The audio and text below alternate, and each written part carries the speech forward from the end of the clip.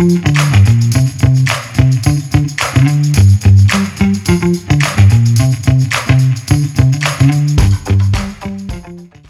listening to The Running Public.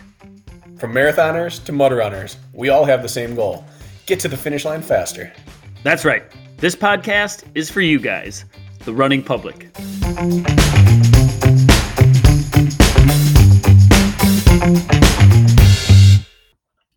What's in your hand? What are you drinking? I'm drinking a Zevia, Bracken. Isn't that what all of your co-hosts are required to do? 100% of my co-hosts have been Zevia drinkers. You're 2 for 2, Bracken. Are you trolling me, or do you really like Zevia? I'm just messing with you. This is a terrible drink. No, I actually drink these. So I drink the Zevia Energy, not like the Zevia soda. And I like this instead of an energy drink, and I'm trying to perk myself up for this podcast, Bracken. So that's what you're getting today. You been up late, or are you still recovering from that heck of a first run back? Ooh, I was not up late. I was up early, though. But I went for my first run. I told the people I would, and I did. I didn't take my own advice. Come on. We finished recording, and he tells me I'm going to go run a mile, but I might just do incline instead so that I don't do anything dumb. I said, all right, good luck. He texts me a picture of his watch and says, okay, go ahead and yell at me. 3 miles at 6:18 average. Whoops. That's not what you do after 5 months of not running a step.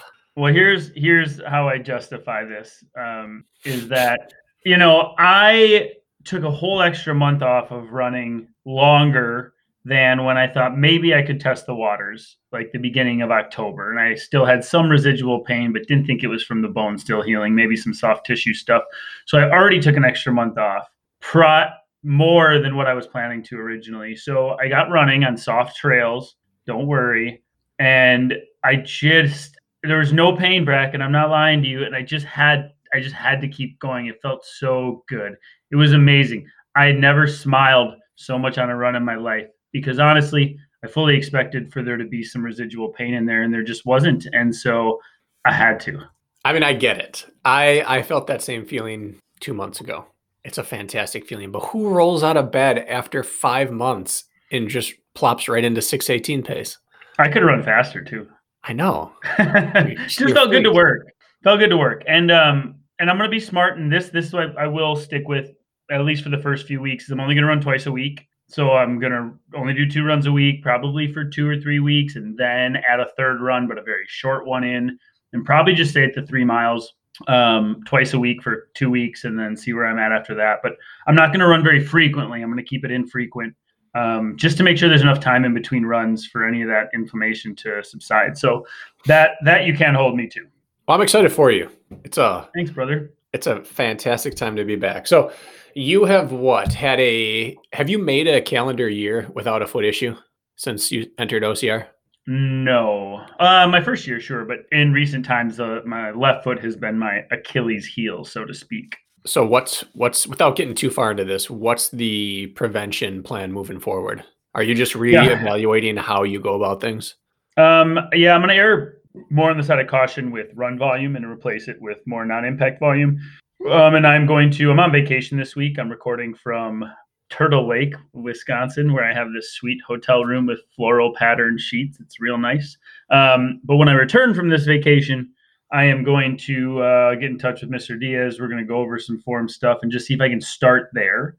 And then I'll decide how I'm going to approach it. But I want to work with him just to see if there's something I'm missing. So that'll be the beginning plan. And then I'm going to stay on top of my prehab by seeing my guru doc here in the cities as well. And I think those are smart places to start. I agree. What would you do, Bracken? Well, that's what I would do as well. Yep. But then once you're back, are you considering avoiding peak fitness? No, on my 16th run, I got to run a fast 5K. So I'm going to be trying to peak for my 16th run back so I can beat your 5K time. You will, because that's what you do. But in terms of, you generally get really fit and then you hit like this next level of fitness and then you get hurt. Not necessarily because of that, but that's your timing.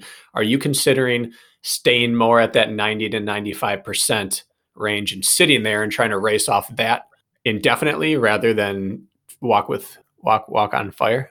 I like this sort of therapy session we're going through here. I'm not trying to lead you into it either. These are things that I've been curious about. I will be reevaluating where I let my volume and intensity and frequency of intensity go. I'm in no rush. And something that I've talked about on this podcast before, and I just felt this when I went for my first run, is that I've been hitting really intense assault bike work, right? I have not done the run motion in a long time, but this run was easier than most of those assault bike workouts I did.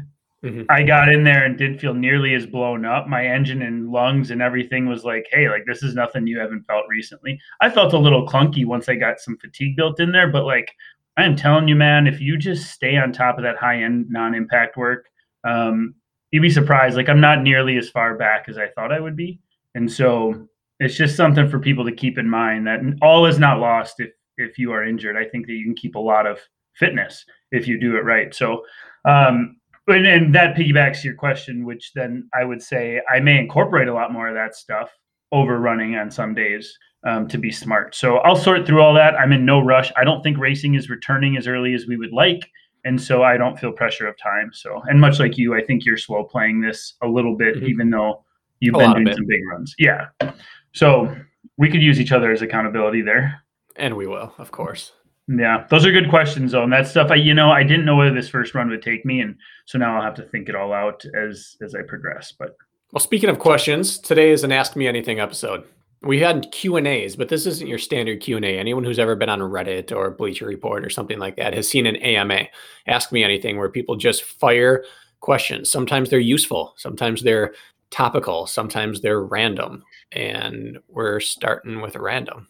Yeah, we are. And we did a Q&A earlier this week. We had a guest lined up, but what sometimes happens in these podcast worlds is that guests fall through. And so this has been our backup plan, and we've been looking forward to doing something like this. So that's why you're getting two sort of Q&As in 1 week. Mm-hmm. So starting with random topics, Kirk. Yeah. Would you rather your burps smell like farts or have your farts be visible to others? Don't you feel like it's important to say who asked these questions if they're going to be ridiculous? Looks like Matthew Kemp. Matthew Kemp, 715. Matthew Kemp. He's a guy I coach. It's a great question, Matt.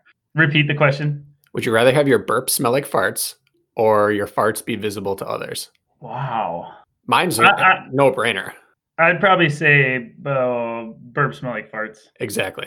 You can go do that constantly. People would always that's all they'd see around me. Come on. How often are we talking? I don't know. I'd say no less than 20 or 30 a day. I think that's normal. That's pretty constant. I think that's normal. Why don't you count for us and get back to us next episode? I mean, if I eat soy, it's up to about 100 or 200 a day. I think I'm less than that, actually. So, all right. That's a good question. Good way to kick it off, Matt. Continue. Most sneaky move used against you in a race. Most sneaky move used against you. Sneakiest move someone ever pulled out on you. Does something come to mind for you right away? I can't say I've ever been like snuck past in a race, but I've had sketchy moves pulled. Something that you told me before my first stadium race that I've only run one, and I was in Green Bay with you. And you had mentioned cutting tangents and picking the right bleacher line so that when you make your next turn, you have like the inside angle, or you're not getting cut off, or you're decreasing distance. And I did not do that. And somebody took the right bleacher lane. It was either Kent or Killian as they were passing me. And they completely cut me off, even though I was doing everything in my power to not let that happen because I picked the wrong line. And then I was stuck in it. So for sure that I got passed completely due to my choice of line, and they snuck past me being more cerebral.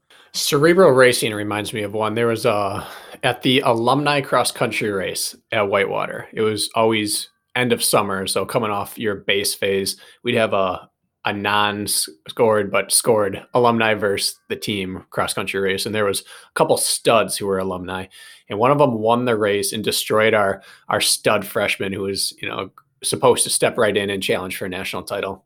And I hung on for a little bit and then got dropped because I suck at cross country. But what I noticed and what he talked about afterwards was how he dropped him. He accelerated out of every time there was something that broke the line of sight.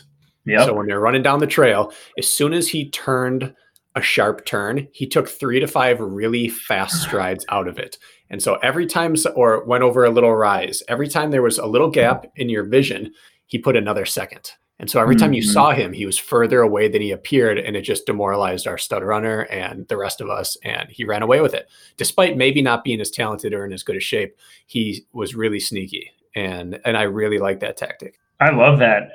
It's something I think about in Spartan racing or trail racing. Constantly. And that's something that maybe people don't think about, but if you know that they can't see you, every time that happens, it's a perfect place to put in a surge. You have to have the fitness to do it, though. Clearly, like, I was in good shape, because those little hits do add up when you put those surges in. But that's going through my head all race in most trail races. How about you? Yeah, and off-road is the perfect time to use it because your vision gets impeded so often. And when you're trailing someone, if you could be beating them, you generally would. And so the only way to catch back up is to have something in the tank or have hope that they're falling apart, that you're gaining. And so when someone goes out of sight and you see them again, if they're closer than you remember, that's a little like bonus nugget for you, and you get to go after it. But if they're farther each time, it saps your will to compete. So it's such a good tactic. One other sneaky one that I recall now was my senior year of high school, when it was the sectional meet to qualify for state. And I'll never forget the kid from Pulaski High School, John Zitlow, if you are listening. He went around a corner 10 meters behind me, and he came out 10 meters in front of me because he cut the flag and cut the tangent. And I ended up having a sprint finish with him. And I tried to protest it, and nobody would believe me because I was all alone in the woods with the guy. And that prick cheated, and their team went to state, barely beating out another team by like a few points. And I didn't outkick him either. Anyways, cheaters. That he snuck up on me pretty good though, Bracken. All right. Since we're getting into cheating realm, I had a guy pull a flag back in cross country and then release it, and then it hit me in the temple. Well, that's just downright rude. Pretty much stunned me. It took me out of my race for a good half mile. Did you also know that I have been tripped by Chris Zielinski in the final stretch of a cross-country race, going around the final flag at sectionals the year prior to this? He outkicked me as well. He stepped on my heel and I Supermaned 50 meters before the finish line. You were in a kick on the home stretch with Chris Zielinski. Yeah. The first non-African to break 27 minutes in a 10K. Yeah, I had a kick home with him. Wow. He was a freshman. I was a junior. And he tried to cut inside of the flag of me, cut the back of my heel. I tripped and fell, and he beat me. That's incredible. So I had my one chance, and I missed beating him. You could have been undefeated lifetime against him. No, he beat me the next year at sectional. Yeah. Did he win state that next year? He won state the next 3 years. Yes. That was the year he tripped me. Was the only year he did. He was a grown man. Yeah. All right. Should I fire one off? Fire. This is from Obstacle Running Adventures. Ooh, this is a loaded question, Bracken. Favorite OCR podcast, excluding your own, asked by Obstacle Running Adventures. You going to go political here? I'm going to say it's a tie. Okay. Reinforced running and ORM. Why is it a tie? They're very different. Because those are the two I go to when I want information. I go to Rich when I want to hear what he's interviewed someone about. They have a good topic I'm interested in. I know he gets some good info out there. And I go to Matt when I want updates in the industry. News, gossip, shenanigans, like a race announcement. I know that he has the most up-to-date breaking news in the sport. So those are the two.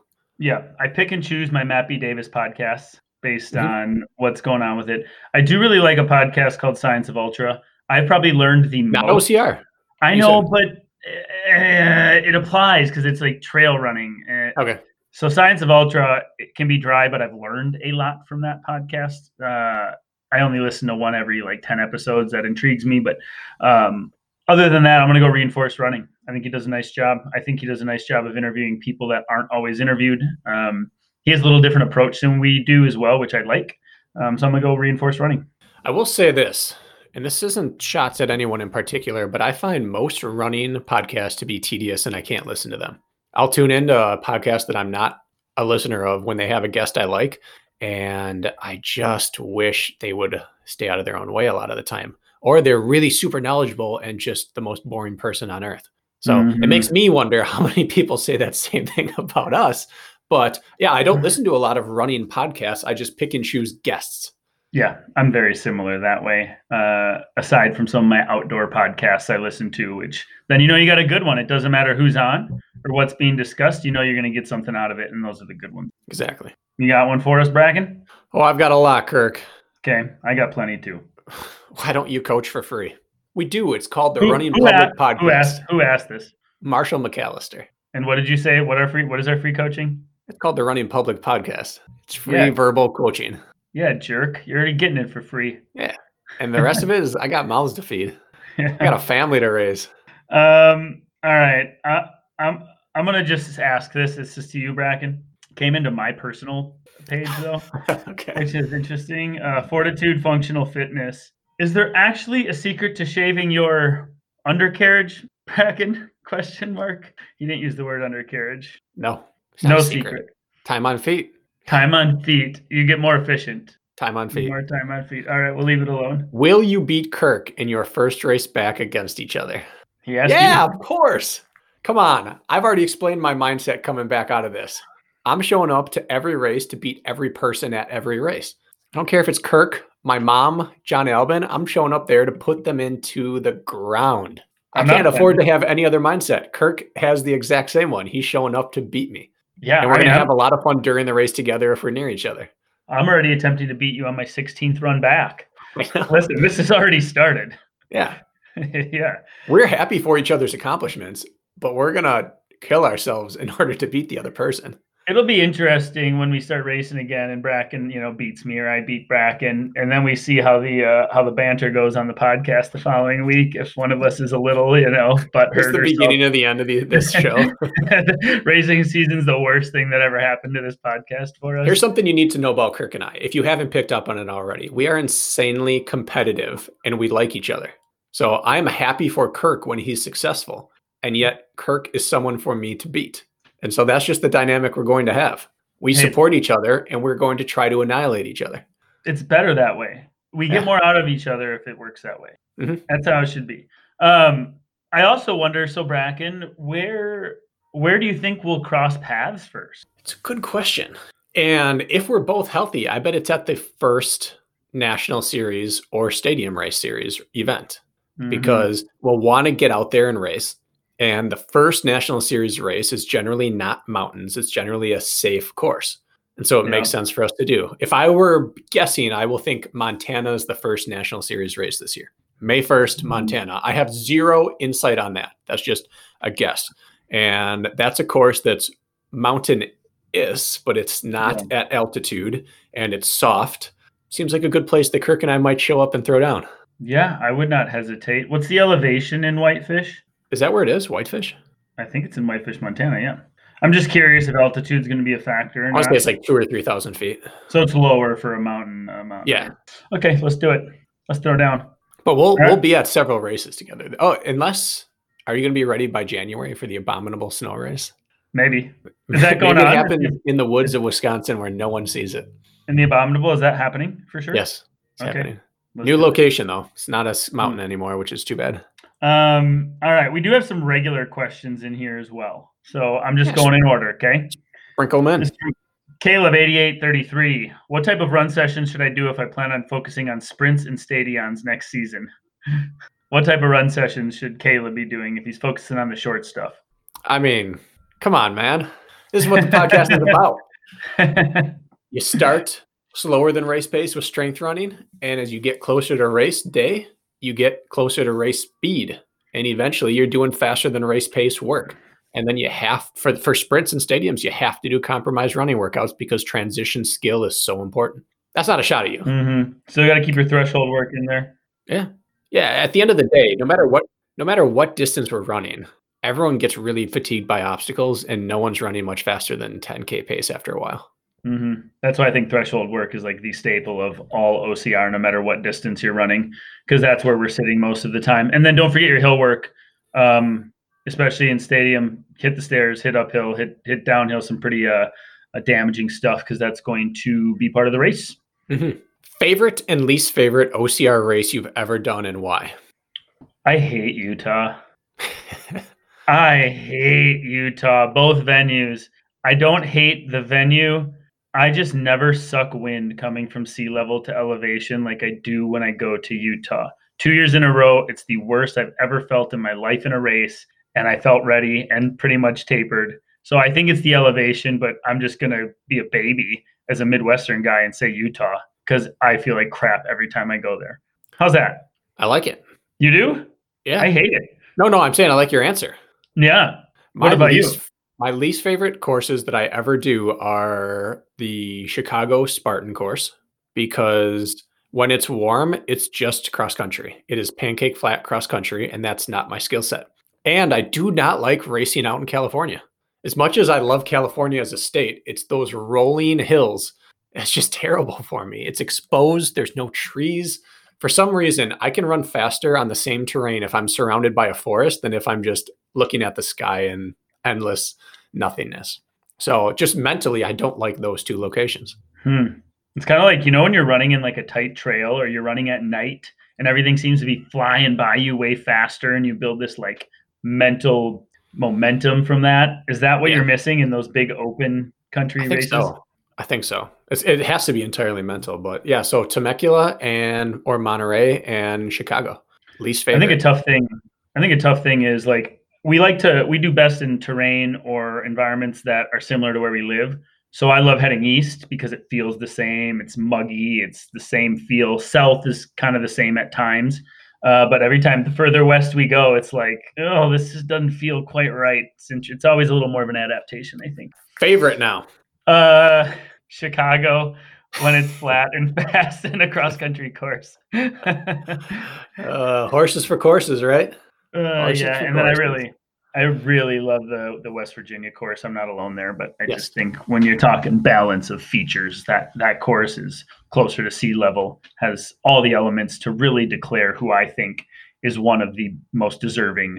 The winners of that day usually comes through, and I have a type, and it's wooded. It's technical mixed with some fast trails, and so that's Asheville, West Virginia, the Pac Northwest course, the old Chicago course, the Atlanta course that was down on those little island chains. That's the kind of course where it's a mix of everything. It's not all one thing, and there's technical running on course. So same with you, West Virginia type courses. Yeah, I'd love to see a super at West Virginia. Mm-hmm. That's what I would like to see. All right. Got a lot of hair questions. How often do you shave your head? How much do you save annually on hair products? Is there a key to when you shave your head? Do you shave it before races as part of your routine? There's a lot of people curious about my scalp. Answer. I don't think I save on hair product annually because I don't think most men spend much on hair products in terms of the shower. I still use conditioner every time, keep my scalp all nice and smooth. Oh, yeah. Wait. Hold on. Let me stop you. So you actually put conditioner on your head? Like a dime size. I just rub it. I shave my head. I get in the shower and I rub conditioner all over it. Is that standard protocol for someone who shaves their head? I guess I didn't know this. I don't know. We don't have meetings about this. Oh, there's not like a support group? There probably is, but I feel like if I stoop to that level, then I'm a bald man. If I'm just shaving my head, I'm just an athlete. That's true. If you're shaving your legs, you're just an athlete. I've never done that. No. Wow, I didn't know the conditioner thing on your head. I don't know why that's. Well, some people use lotion after they shave, but it just feels like such a greasy thing. So I do it in the shower. And then I don't know I think it probably cancels out. I don't have haircuts, which is obviously very cost effective, but I go through razors twice as fast as the normal guy then. I've touched your head before and it's very soft. Thank you. Yeah. I appreciate your appreciation. Yeah. Thank you for that. All right. Anything else you want to add about your head? How often I do it? Every 2 to 3 days. I also don't shave against the grain, so it's not like full cue ball. I just go with it or sideways, and there's always just a slight stubble there. It's basically like shaving with no guard or buzzing with no guard without the tearing up your skin that happens with constantly buzzing your head with no guard. Little fun facts. And yes, it is a part of my pre-race and big workout routine. I shave my head the night before every race and big workout because you got to feel good. You got to look good to feel good to run good. That's science. What about your facial hair? I just buzz it. Buzz it? Yeah, I just always buzz it. I either go like a 1 or a no guard and just buzzer every couple days. All right.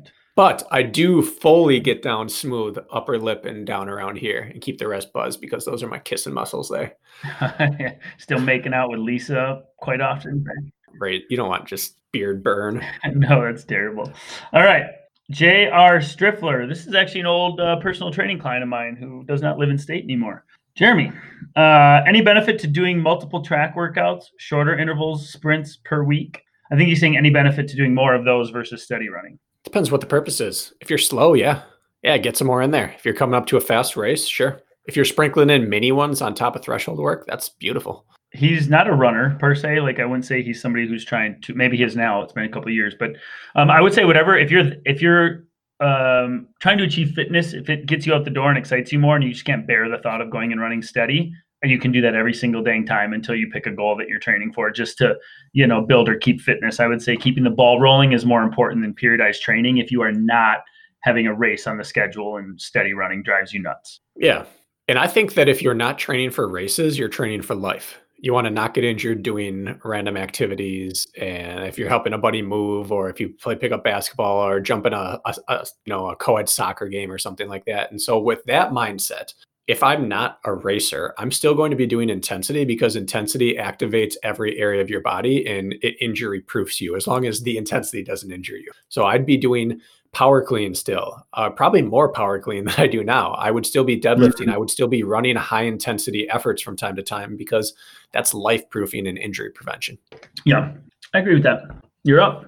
I am up. Ooh, this is a good one. Fortitude Functional Fitness asks, do you and Kirk actually follow the 80-20 method, considering 80% is zone 2 or under?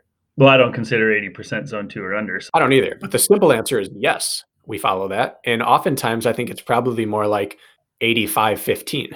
But we let easy creep up into zone 3 because we consider anything that's below aerobic threshold to be the 80. Correct. So maybe recovery a little higher than zone 2, but I will say that when I'm cross training, I don't follow the 80-20 principle as closely. I'm probably honestly 50-50. I do 4 sessions a week, and 2 of them are hard and 2 of them are easy, but that's not impact. And they aren't treated the same in my opinion. If I was mixing running in with all of that, then I would go back to the 80-20 adherence, but cross training, I don't. I am about a 50-50. Oh, if you look at cyclists, they do a huge amount of blocks at threshold power work, sweet spot training. So it's less impactful when you're not impacting the ground. But yeah, we follow it 100%. 100%. And I'm going to even be following it more strictly moving forward. And one thing we do really hope people are picking up on, between the not pimping our magic process that you have to hire us to figure out, we'll give it away in the podcast, and not having all these corporate sponsors that sponsor the show, is that we don't really do anything for the sake of selling you on it. We do it because it works, and we do it. If we don't live it, if we don't do it, we don't preach it. And there are little pieces that we forget from time to time, where I was off with my consistency or I was missing some speed work, but we don't claim a magic system that we don't follow. We talk about 80-20 and we refer people to Matt Fitzgerald's book. It's not like we wrote a book on it and we're trying to pimp that product. We don't really sell you anything here. We just want to tell you the things that work. Yeah. We are making $0 on this podcast. We have been for a long time. Yeah. We made money on our first 3 or 4 episodes off VJ's shoes. And then it made sense to move away from that. And we haven't made a dime off this. So no, we absolutely don't talk about things that we don't believe in. Yeah. Yeah. We're doing it for the good of the people, aren't we, Bracken? We are. And I think that we're clear about it when we talk about EnduraLead or VJ, that we have a relationship with them. Mm-hmm. Yeah. And I don't get a relationship from any product I talk about. Yeah, I don't either. Lauren Jurek, what is something you live by? City Hall. I can hear the bells. Tell people you've been watching the last couple of days when we've been recording our podcast. We are a polling station right here. In my backyard is a polling station. And it is amazing the amount of people that have just been there night and day. And now it's done. It feels like the apocalypse happened. It's just crickets out here. Because you've been watching lines of people every day to go. Yeah, right out my window in the office. Yeah, I can tell because when Bracken and I have been recording, his eyes wander off screen, and I can tell he's looking outside at the people in the road. I know it's disrespectful to you, but it's the ultimate people watching. It's everyone in our city comes through this little port. If you guys listen closely, once in a while, you'll hear it sounds like wind chimes or bells in the background. Every few episodes we record, and it's because of City Hall across the street playing their little bells. You'll hear it once in a while, guys, if you pay attention.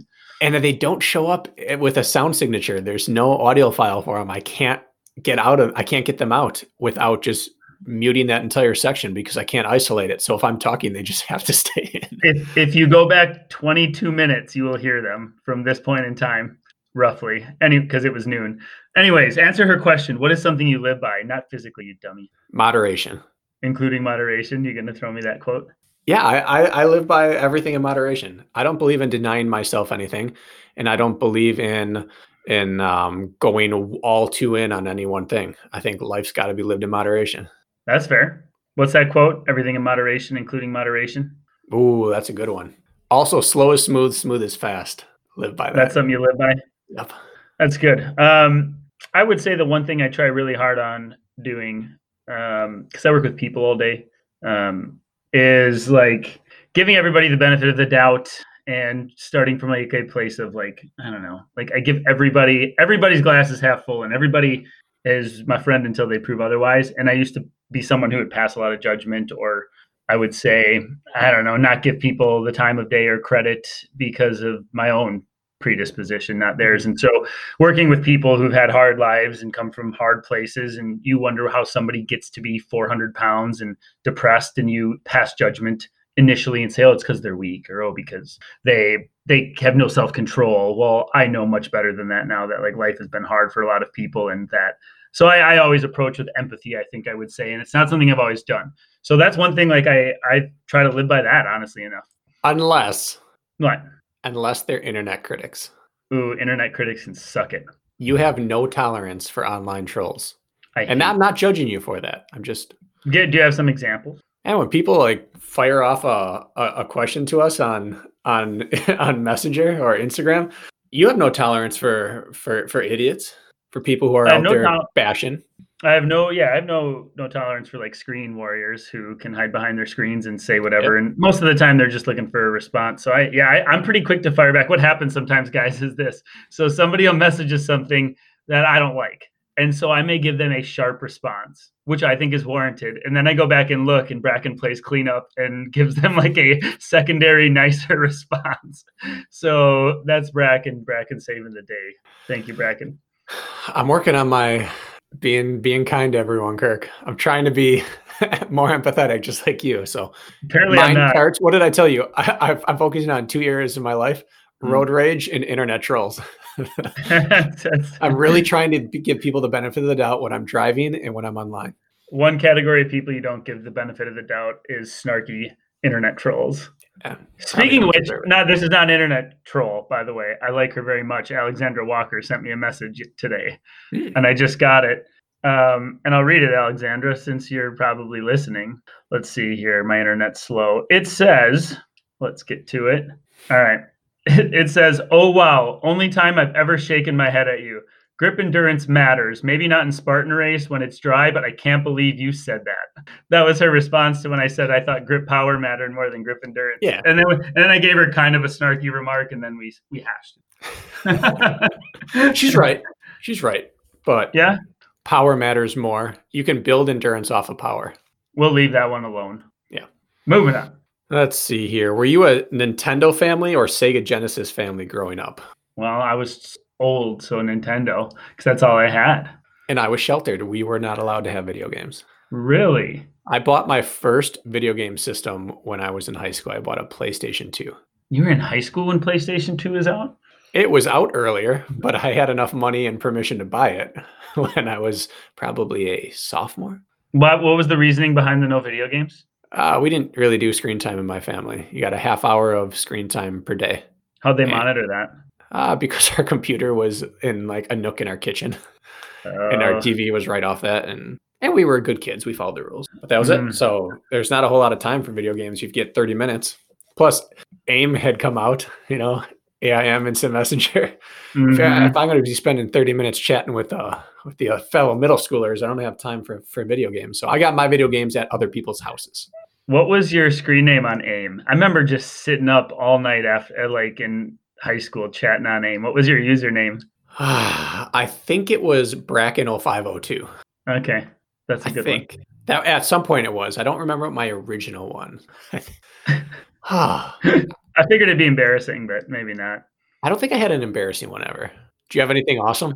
Mine was Da Wind, like Da Wind 09, because my freshman year of high school, I showed up to practice and the seniors were like, "Man, you run like Da Wind, Da Wind." And then it stuck. So everybody called me Da Wind, and 09 was my soccer number. So those were I like never had a very cool nickname. easy way to get to that screen name. All right. This is an important one. Okay. Mhm. Nick Riker, FMK, VJ Max, VJ Extreme, VJ IROX. Ooh. I like that. I'm going to marry the extreme. Ooh, okay. I was going to say I'm going to marry the max, but I'm going to kill the max. Okay. Why? Because the extreme can do most of what it can do, but it can also race. Like, they say get you one that can do both. That's the extreme. That would be my spouse. One that can be both, And so the max is dead, and then F the IROX. They're sleek, they're gnarly, they're nasty. I'm gonna F the IROX too. Yeah. They're just aggressive and you just want to get in there, right? So VJ IROX, I'm gonna F. I'm going to kill the extreme. Okay. Mostly just because I don't know, looking at it as it's probably the best shoe, but I don't know. The max, I have to marry the max because they just endure, man. They're just the longer, smoother, ride, and that's what you have nothing to worry about. I'm gonna marry the max. What's that? Go 30 years, 40 years with that max. You got nothing to worry about. It's not going anywhere. Yeah. Nick Riker also says, "What's an AMA?" Well, come on, man. Ask me anything. Isn't he young enough to know that? We should not know that. He should know that. Yeah. Bracken, this is from what do you got next? Derek Rubis, running fan extraordinaire. Bracken, what differences did you find when you went from regular running to Spartan race? And I think it was that broken rhythm running and compromised running. It was so much more brutal than I ever imagined it could be. I think brutal in the way it's hard to come back once you cross that rev limiter, and feeling that earlier in a race than you anticipate and being in debt before you typically would was a really hard adjustment. That's what I would say. Yeah. I never truly understood how much we run in a vacuum, even in cross country and in track, where all we're doing is trying to be the most efficient little machine as possible and save it up until you sprint at the end. Where in track, if you get bumped off your course or if you get tripped, you're usually done with the race because it costs so much energy to get back up, and you need every little ounce of energy that you're done. And OCR is nothing but getting bumped off course in terms of your system. So I didn't realize how much of a specialist I was just by thinking I was this great, well-rounded athlete. Know who'd have been a good OCR athlete? Lasse Viren. Lasse Viren. What is he? He's from what was he? Norway or Sweden? Or Sweden. He fell down in the 1972 U.S. Olympic 10,000 meter finals, got spit out the back, came all the way back to win and set the Olympic record. That's impressive. That guy. He went sub 2 his last 800, I think. He ran sub 2 in his last 800 after falling, getting spit out the back. That race is a great race to watch. And then, because they had all the kidnapping and bombings, he got a few days extra rest, and then he went back and beat Prefontaine in the whole field in the 5K a few days later. Impressive man. He was as good as it got. Yeah, he was. David Magida asks, who would win between you in a fight? Does it depend on the type of combat sport? Come on, we're both lovers. No, dude, I'm killing you, dude. There's not a chance. I got a lower center of mass. I'm a little shorter than you. I'm going to get underneath you. I'm going to throw you on your back, and then I'm going to give you an elbow right to the trachea. Ah! It's not happening. Yeah? I was a lateral athlete. I played soccer. I'm not saying I'm an athlete. I'm just saying that if we're going about this, I don't think there are very many people in this entire sport that I'd be worried about.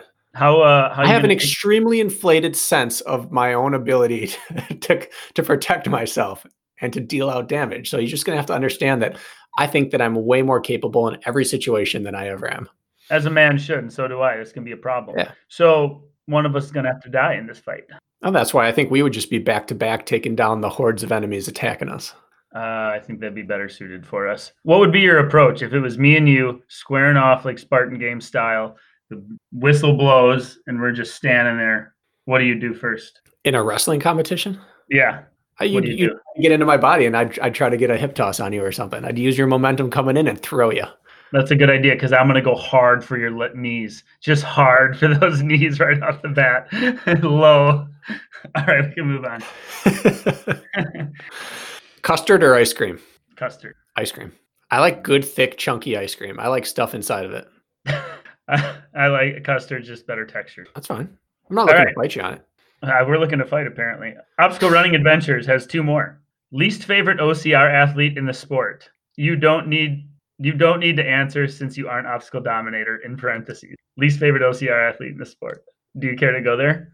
Everyone already knows. There's only one person, I think, in the entire world of OCR that I've ever had a distasteful experience with, and it's been on like 24 different occasions.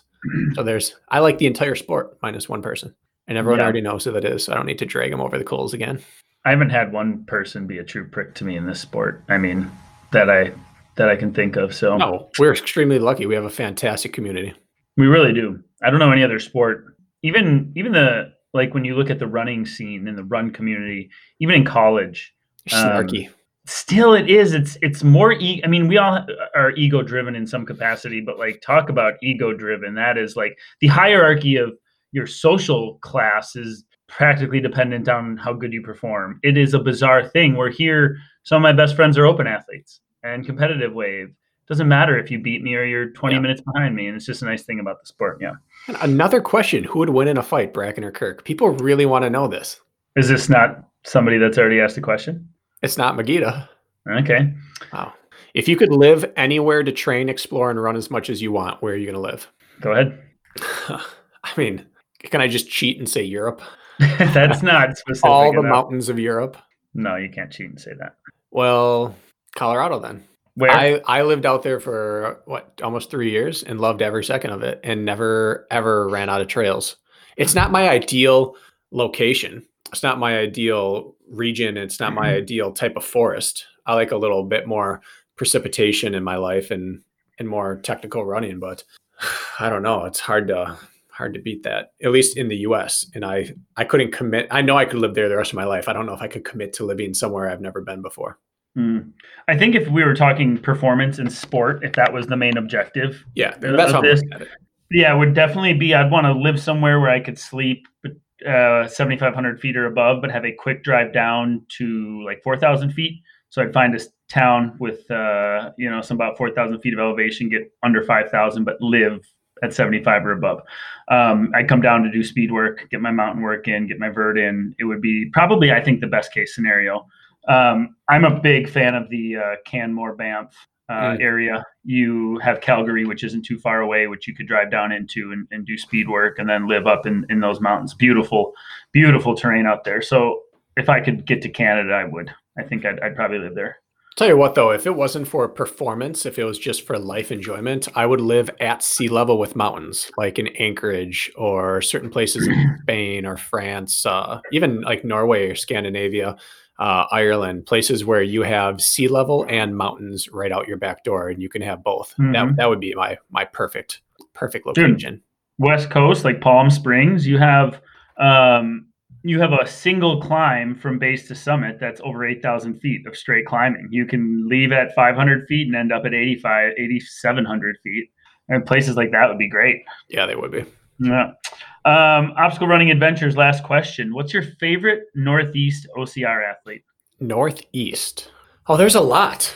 I mean, I like Magida. I like Jung Pak. I like Kempsons. I am going to have to say are we talking favorite person or favorite racer? Athlete. Doesn't say person. Favorite Northeast OCR athlete. I'm sure I'm going to forget someone and be really rude by forgetting, but I will say Ryan Kempson. That man just empties his tank in every race. He hits the throttle and he doesn't let off until the race is over. And I really enjoy watching that. I admire his aggressive racing style. He's always in the race, and if he gets spit out the back, he can be happy knowing that he put himself in position. And I really aspire to race more like that more often. So I'm going to have to just say on that level him. Yeah. What's next? Oh, did Bracken's house used to be a swingers hotspot? Red carpet, basement red, door locked, linked to a light. I'm thinking more of a torture chamber. But yeah, there's something weird that happened here. That's absolutely in the realm of possibility. Has this person been to your house? I think I've described it enough and posted pictures of the renovation and such. But no, this Dustin Livingood has not been to my house. Okay. If you could have dinner with someone no longer alive, who would it be? Dinner with someone no longer alive. There's a lot of people out there, huh? Do you have a quick answer? I do, actually. And it's not the normal route. People usually choose inspiring or great figures, but My wife's younger brother was killed in a car crash when he was 16, and I met her 9 months later. And Mm. so I never met a member of her family. And that's obviously way more difficult for her family than it is for me, but it's a great regret that I have is that I didn't meet her earlier because I was at Whitewater twice. I met her the second time at Whitewater. And so I just never even had the opportunity to know Ross. So that's easily, without a doubt, who I would choose. It's a good answer, Bracken. I'm supposed to have an older sister named Heather who died right after birth. So I'm the oldest, but I'm not supposed to be. I never thought about that, but I wouldn't mind meeting her. That'd be cool. But I would love to. I'd probably just have to go back, just since it's a running podcast. I would love to feel the energy of Steve Prefontaine, sit across the table, and wonder if he's been romanticized over the years because he died in a car accident, or if he really was what we want to believe he was. And I would just love to know. So I would have to say Steve Prefontaine. I grew up infatuated with him. So I think that would just be running centric. I would say him. Can't go wrong with that answer. Yes, I got one. Zach Gajewski, which is probably not correct. Do you two have any sleeping habits or best practices you go by to recover the best? Just as much as you can. I mean, if you can get a nap in after a huge race or a workout, do it. But honestly, I struggle to sleep after big, massive efforts. It's almost like restless leg syndrome. As I lay in bed, they just throb and ache. And I have a hard time falling asleep, and they wake me up. My body's fatigue wakes me up out of sleep. So honestly, it's just as much as you can fit in whenever you can fit it in, because it's a luxury that you got to grab when you can grab it. I'm the same way. It's like my body can't quite settle down after a big race or a really hard extenuating workout.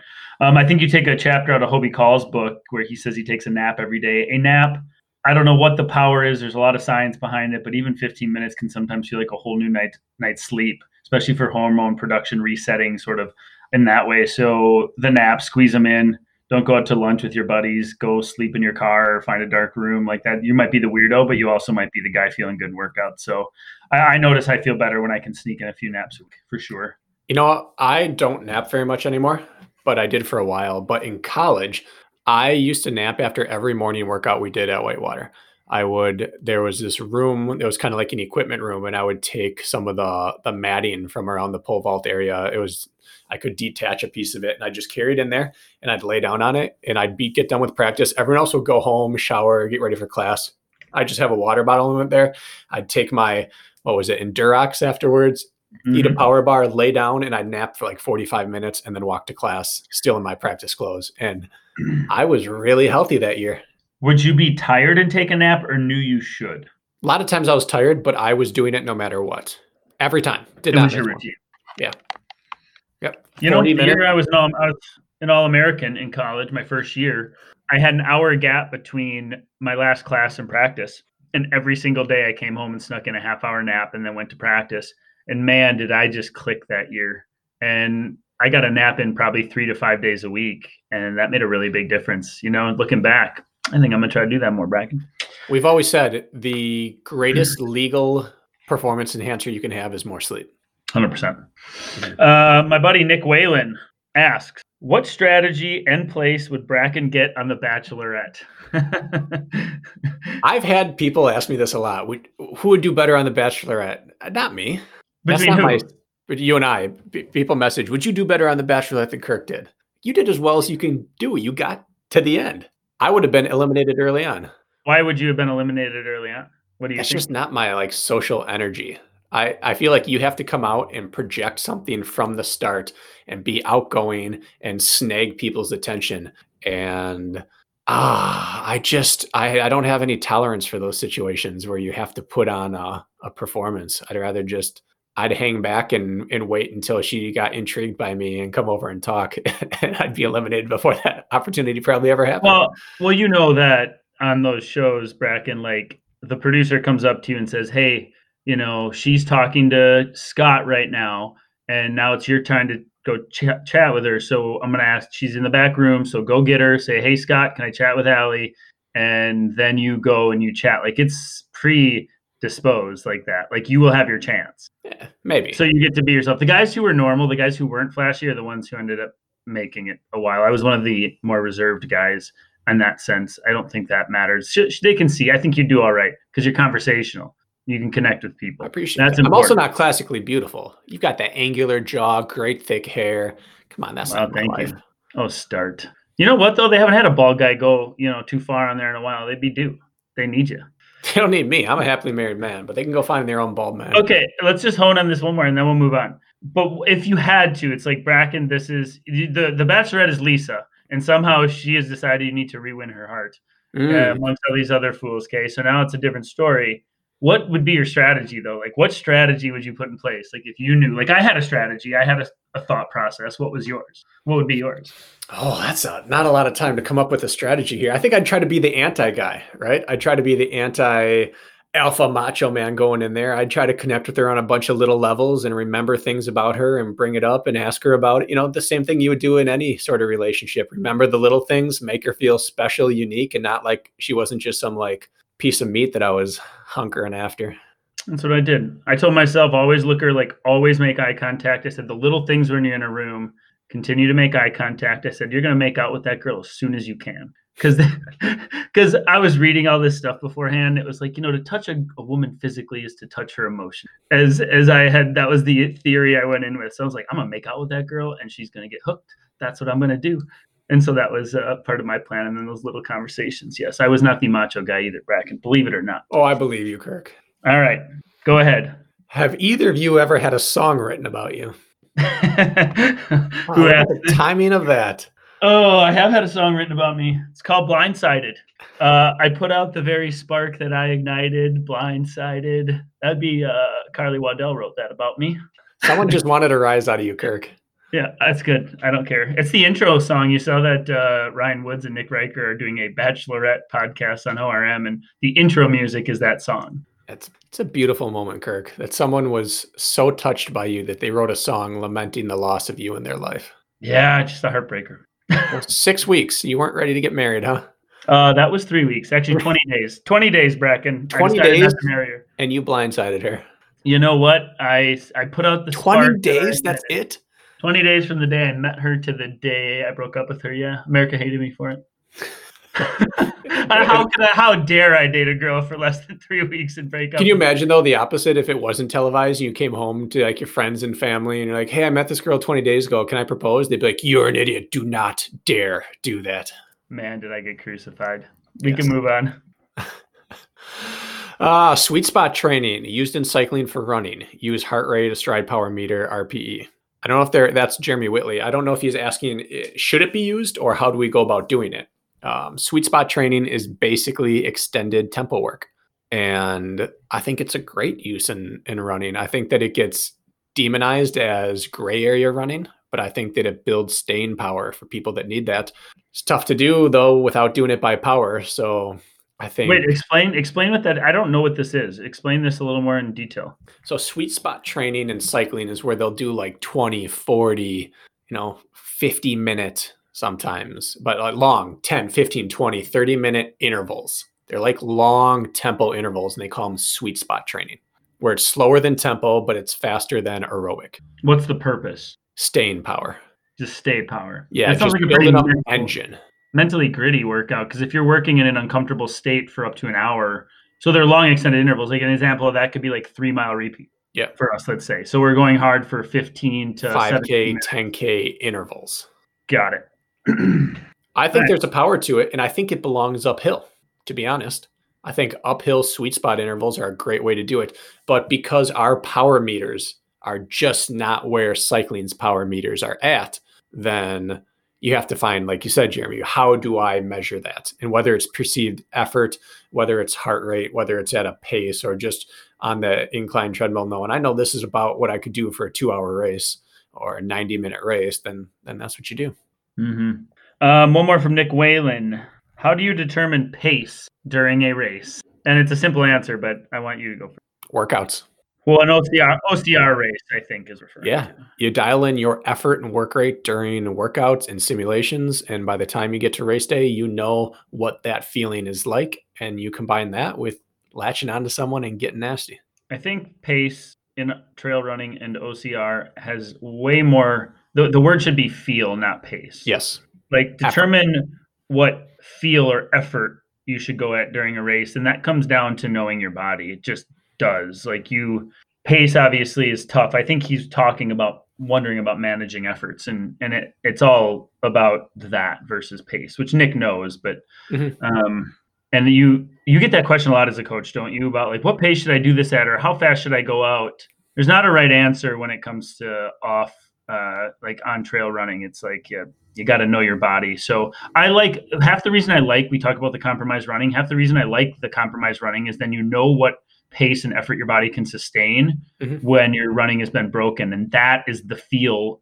That's half the battle with compromise running, is just understanding the feel of that. So when race day comes, you can manage that effort. So that would be my answer to that. On that Hosick episode, Ian Hosick, we talked about there's a feel to compromise running and there's a skill to it. And both of those components are why you need to get your pacing right. Because once you get the skill down of moving in and out, and you match that to the feeling of what's sustainable, then you can do it in any race you get to, whether it's flat, cold, hot, uphill, downhill, doesn't matter. Yes, sir. I agree. What's your honest opinion on Dia's flow training? Worth experimenting with? It's a good question. It has me curious. I'm going to be honest. And it has me curious coming back from injury, because from what I'm understanding, you're not really overstressing the system on any particular day. You're just kind of chipping away at it every day. And so I'm curious from like an injury prevention standpoint. I'm also curious could it cause more injury by feeding a little bit. I just am very curious about the staying healthy component. I think our bodies will respond to anything if we do it consistently. Just pick something and go. So I think there could be merit to it. I have not done it yet. I don't know if I want to be my own guinea pig. I hate to say it. Yeah.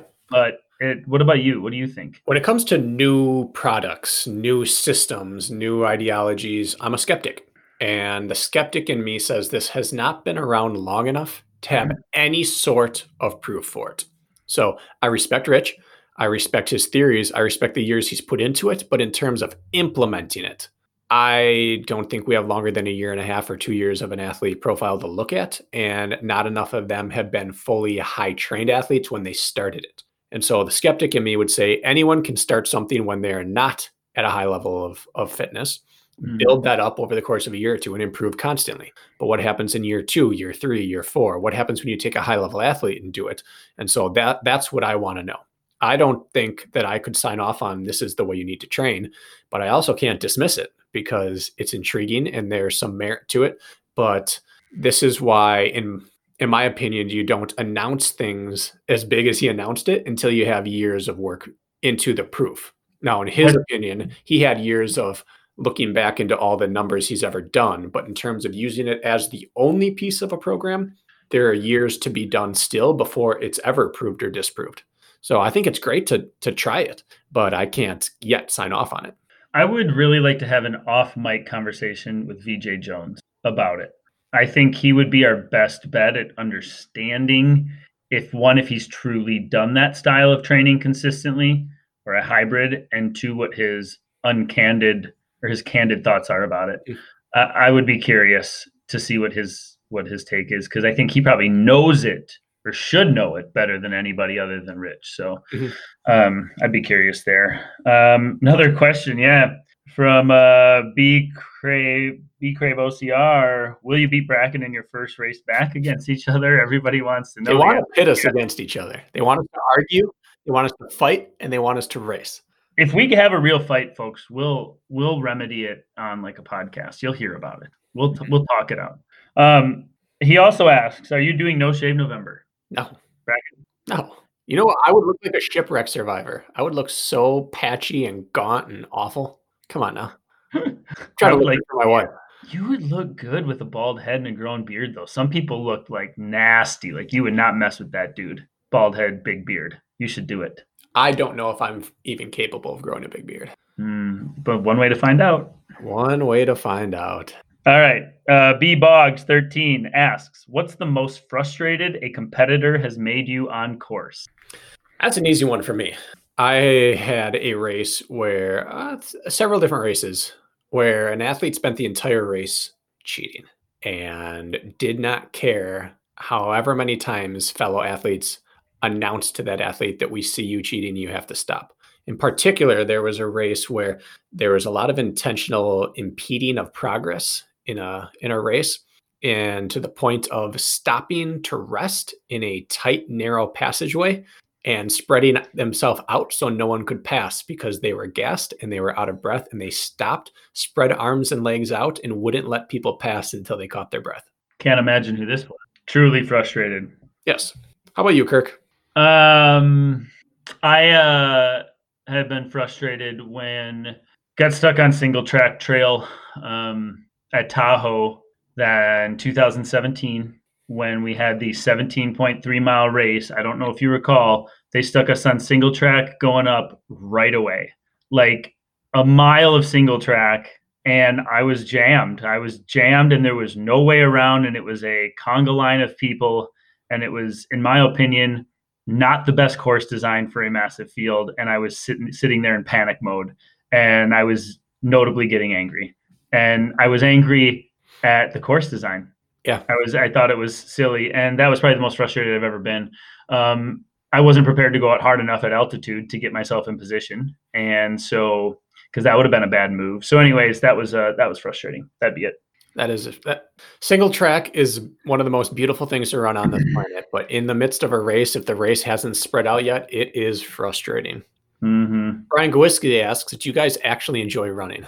God damn it. Gosh dang it. I mean, running earlier this week would have me saying a very profound yes. Yes. Sometimes you don't know what you have until it's gone. And Kurt I don't and I enjoy are head over heels with running right now in this moment. I am in love with running. I'm on like the first date with running again, though. I got the butterflies and everything. Ask me when the honeymoon phase is over and I'm in like, my 10th year of marriage. We'll see that. Blindsided.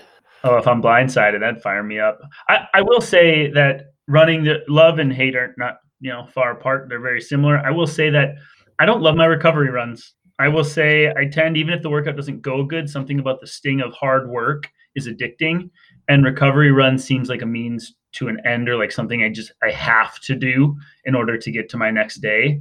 And so I don't particularly enjoy them. I also generally feel like crap on them. And I also want to be done quicker on them because I'm like not enjoying it. A lot of times that's where I stand. Not always, because I have to go out my door and I'm running in the city because I'm crammed for time and I'm not on a beautiful trail and all that. But I think that's normal, I would say. How about you? Like, I much prefer stingy workouts. I really look forward to workouts and big efforts.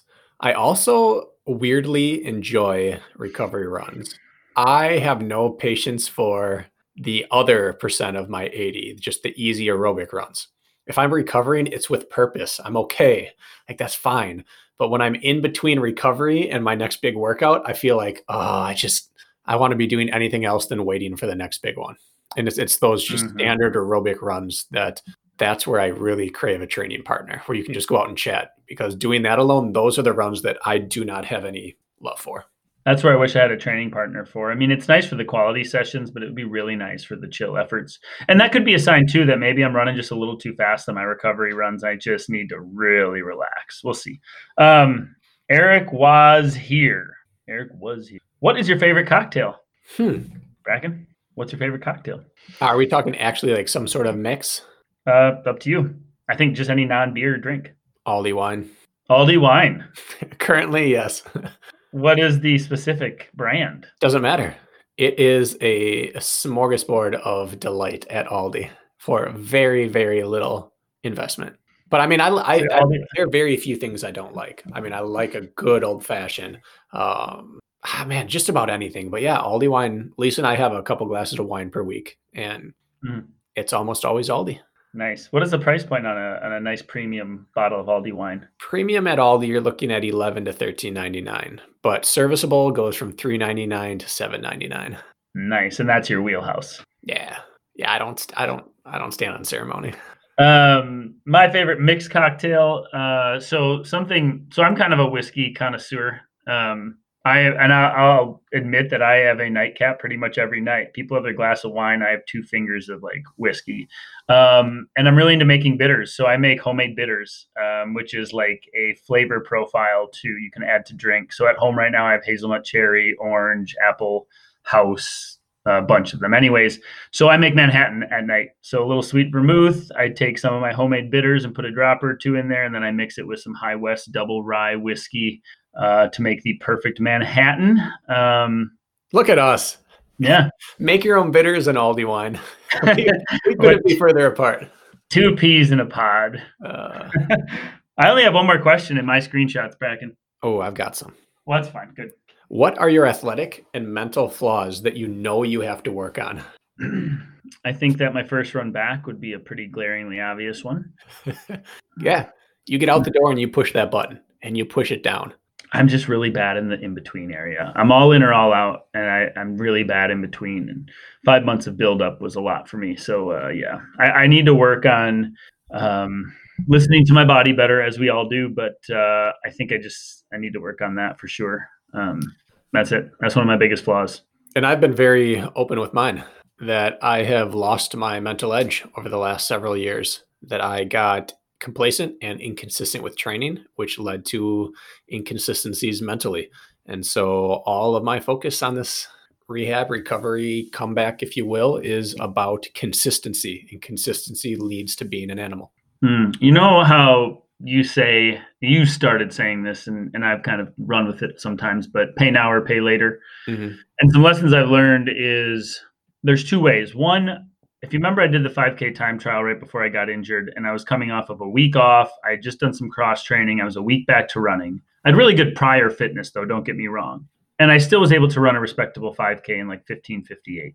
Now I take 5 months off, and I go run 6:18 pace, which isn't records, but for 3 miles. And what I'm realizing is days off or time off is not going to set you back as much as you think it will. Everybody thinks you're going to lose so much fitness. And so when it says pay now or pay later, like pay now, if any little thing has popped up, pay now, pay now, pay now. And that's been driven home with me, knowing like I can keep fitness and can probably rebuild it quicker than I think. What the heck is even a week off if you got a little niggle or naggle popping up? So that's something you said that's really stuck with me, and I think I'm gonna really like adhere to that model. I think I end up paying later more often than I pay now, and so that would be a flaw of mine that I'm going to reverse. I like. Thanks for that, Bracken. Thank Daniel Cormier. Mm-hmm. What worries you most about a race? Come to OCR, I assume we'll stick with. Sure, I'll answer mine just from a general running perspective. Okay, what worries me the most about a race would. As college athletes, we were cerebral. You have your power meter or your rev limiter, and it slowly rises until you surpass your lactate threshold and you kick home and it's well timed out. And my biggest fear typically is getting out too hard and then blowing up the rest of my race, which is also a fault because everybody gets out too hard. So my biggest fear is getting lost early in a race or going out too hard and then blowing up. So it's finding that balance. I say it's always a very stressful time. That first 2-3 minutes of a race seems just super intense and overextending. And that's always like my reticency when it comes to the start gun. What about you? Mine is always the middle of a race. My biggest fear in any competition is losing. And my losses tend to come when I get dropped. Like very rarely do I have bad races if I make it to the final stages of a race, still in the race. So all of my pre-race anxiety centers around not being able to stay in it until the end comes into sight. Getting dropped is always my biggest fear.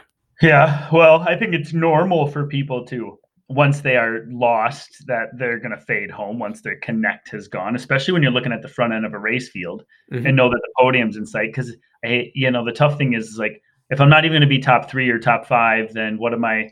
Like, it almost feels like then the task at hand has not been completed. I understand that mindset. All of us in the top 15 in the U.S. National Series have that mindset. So I get it. Once that slips, it's tough. Yeah, very much so. I got one more question on my end, and then I'll let you rattle them off till we're done. All right.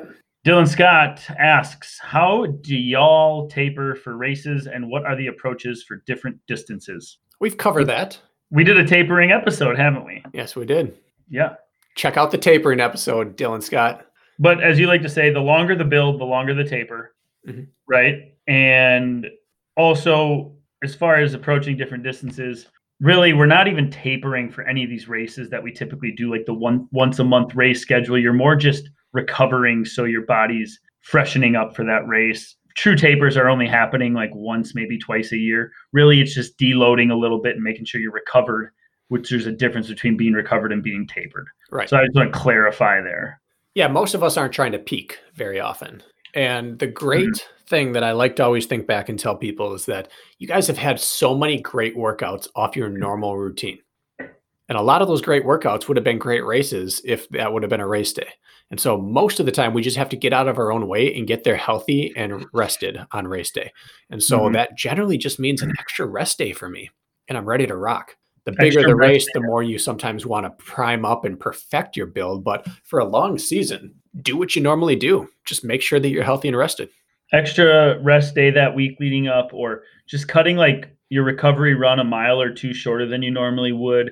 Cut the last third off of your interval session you normally would do, just a little less volume, maybe an extra rest day. Your body should come around for a Saturday race, at least get you back to 90%, which is a good place to race at. So, little example of this. I ran 3 1-mile races one summer. One was on a track, 2 were on the roads. And the first one on the track, I was still coaching high school at the time. And I did an interval workout with the guys in the morning. Got about 7.5 miles worth of work in. And then about 6 hours later, ran a 1-mile race. And I ran 4:26. And then a couple weeks later, I did a 1-mile road race, and I ran really easy the day before and the day before that, and slept in a little bit that day and took it seriously. And I ran 4:33. And then a couple weeks later, I was roofing my dad's garage all day the day before. It was hot. It was in the 90s. And then the next day in the middle of it, he said, you know what, you should go. And I know I've said this already, but I hopped off the roof, rinsed all the shingle debris off, drove up to Madison, got out, warmed up, and ran 4:20. So I did 3 races. 2 of them I did not take seriously. One of them I trained already that day.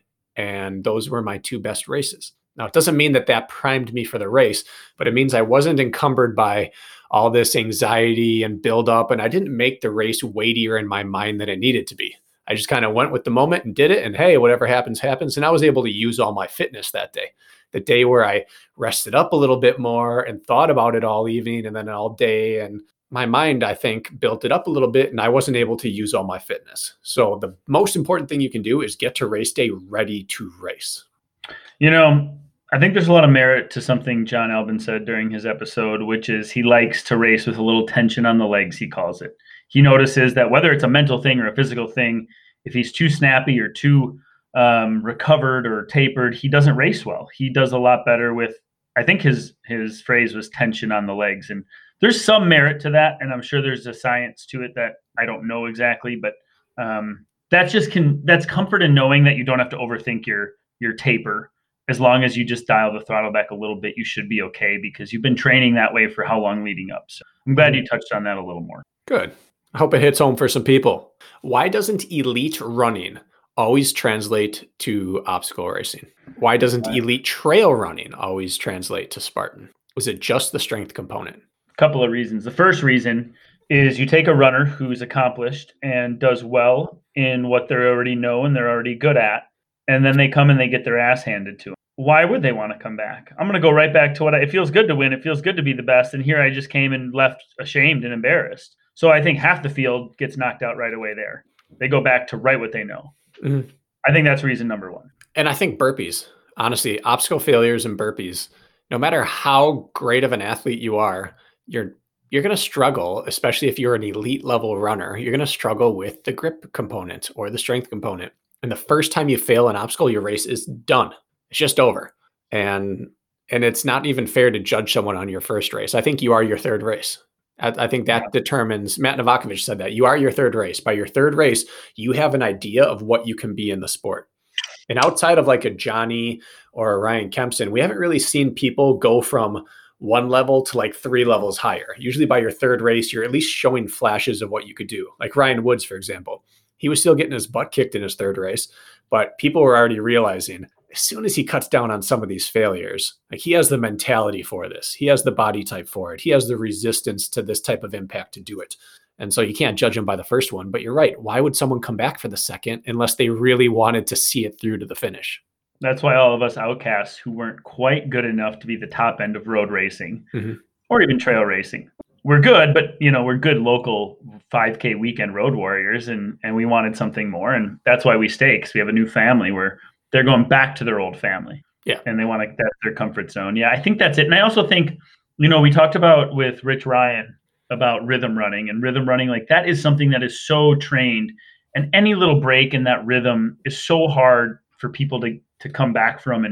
And I think when you've been rhythm running and pace oriented and heart rate based for a decade or 2 decades, some of these runners are, and then you go and their heart rate's all over the place and their rhythm's broken every 5 seconds, like they just can't take that many hits, and they end up not being able to use their fitness, and they don't stay long enough to. They do a race or two and they're out, and that's where people are missing the mark. I think most every single athlete, if they truly wanted to, that was a good trail runner or a good road runner, if they really wanted to and they made it their mission, they could become good. I think it's for a lack of drive, not for a lack of ability. I agree. Yeah. I don't think any of them couldn't compete with us if they gave it a year and got in the gym and did what they need to. I firmly believe that almost every national champion runner I've ever known could be in the mix for a Spartan World Championship if they just gave it 6 months to a year. The 100%. problem is, why would they? They're either making a living running and they don't want to risk it, or they're making their living doing something else and running on the side at a high level, and there's not room in their life for such a big pursuit. Yep. That's it. Do you have any superstitions before a race or routines? Why don't you lead that one off? You used to have a ton. I know you were like Mr. Superstition back in the day. Yeah. You talked about high school. You had to have the perfect. Yeah, way back growing up. Yeah, well, talk about that. That's interesting. I mean, I used to have to eat the same thing, wear the same shoes, the same socks, the same underwear, the same. I listened to the same playlist all day long to keep me calm, and then the same pump up playlist when I was finally allowing myself to get the nerves rolling and get racing. I had to do the same warm up, I had to tie my shoes in the same manner, always left foot first, then the right. I had to get the same number of strides. I had to feel the exact same thing. If I clicked my heel with my other foot as I ran by, I had to clip the other one to even it out before. Like, I was super hung up on things. And over the years, I've been able to smooth out some of those neurotic edges. And now I don't have any, other than shave my head and buzz up the face the night before a race. That's really about it. No other minor superstitions that are in the back of your head? Not that I'm aware of. I mean, I have to have the right shoes. I don't think I could show up to a off-road race with my road shoes and do fine. And there are some people that could just do that, or vice versa. I think I'd probably get thrown off by gear changes. But other than that, I don't think I have any big hangups. Doesn't mean I'm not nervous anymore, but I don't have to. I'm not a slave to my routine anymore. Yeah, the day you're not nervous, the day you should stop doing this. I'm really caught up on my night before's night sleep. Like my Thursday night sleep, if we have a Saturday race, I can get 2 to 4 hours of sleep the night of a race, and I'm not superstitious or hung up. But if I don't get good sleep on that Thursday night, I go in with like a little impending doom feeling or a cloud over my head. I think a lot of people are that way, but that night before the night before is key for me. So I get a little superstitious. I'm in bed super early.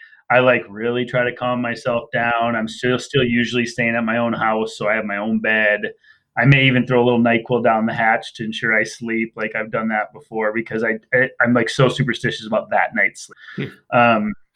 Some could call that just being smart, and some could call that superstition. And then I need something dense the night before. I eat dirty the night before a race, so burger, pizza. I feel like those are my 2 things that I feel like if I get good night's sleep and I get something dense and gross in my body, I think then I can rest easy.